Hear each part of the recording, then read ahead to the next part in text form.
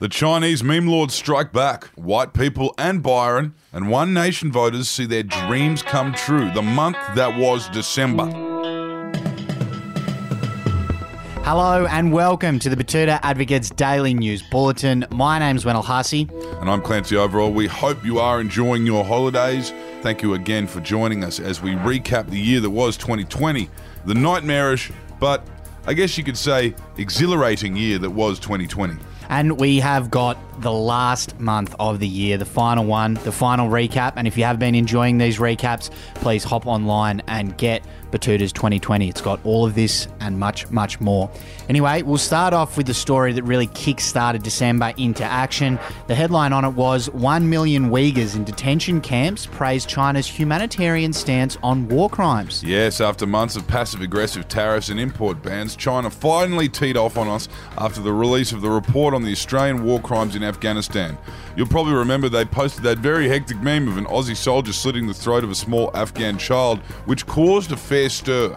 Anyway, that meme drew widespread applause from an unexpected demographic within their population. The Uyghurs, 1 million of whom are in or have recently been in re-education camps in northwestern China, they really came out to back their leaders. Yes, they did. They said they really hope this newfound stance of human rights applies to them, being locked up indefinitely in these, I guess you could call them, concentration camps full of Muslims. You certainly could, but I don't like their chances of China applying the human rights stance to them. Anyway, we'll see what happens. Now, on home soil, on that China tiff, Jesus Christ, what don't we export to China, screams Trade Minister, as list of affected industries grows and grows. Yes, barley, cotton, beef, coal, iron ore, wine, lobster, you name it, we export it. And that was something that our political leaders learnt last month for some reason. After months of leading the charge into an inquiry into the origins of the coronavirus, last month the rest of our nation began to realise that starting a fight with our biggest trade partner, a very, very proud people they are, the Chinese, was maybe not such a good idea. But Scott Morrison, Josh Frydenberg and Simon Birmingham say they really do want to solve this tiff and they're working towards getting it done. Maybe just say sorry, Scott.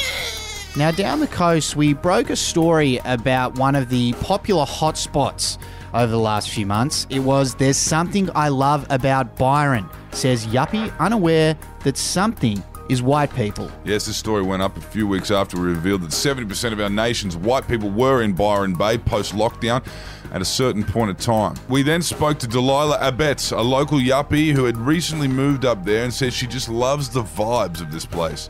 Not the fact that this utopian paradise is mostly made up of white people, and even the working class locals who've been working in the supermarkets and of course in the beach cafes have been priced out.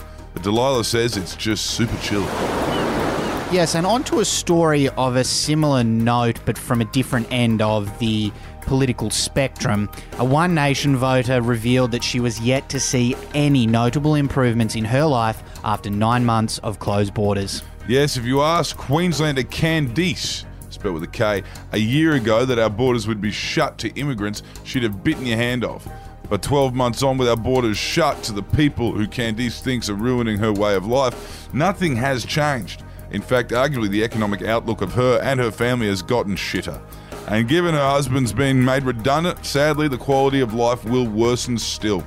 But she has found someone to blame, hasn't she, Clancy? No, well, she decided, I guess, as we mentioned in the article, that she wasn't going to be a pawn in the political games of our political class, and she wasn't going to be divided. She was going to actually take aim at the people that were causing these divisions between Australians of all backgrounds. And those people are, according to Candice, trans people. Right, there you go. Well, hopefully narrowing in on them makes her 2021 better than 2020. Anyway, that is all for our recaps. As we said, it's all in Batuta's Guide to 2020. Go online, grab our book and have a read through. But that's all for today. Thanks for tuning in. Normal service of the news will resume tomorrow, so stay tuned. See you later. Hooroo.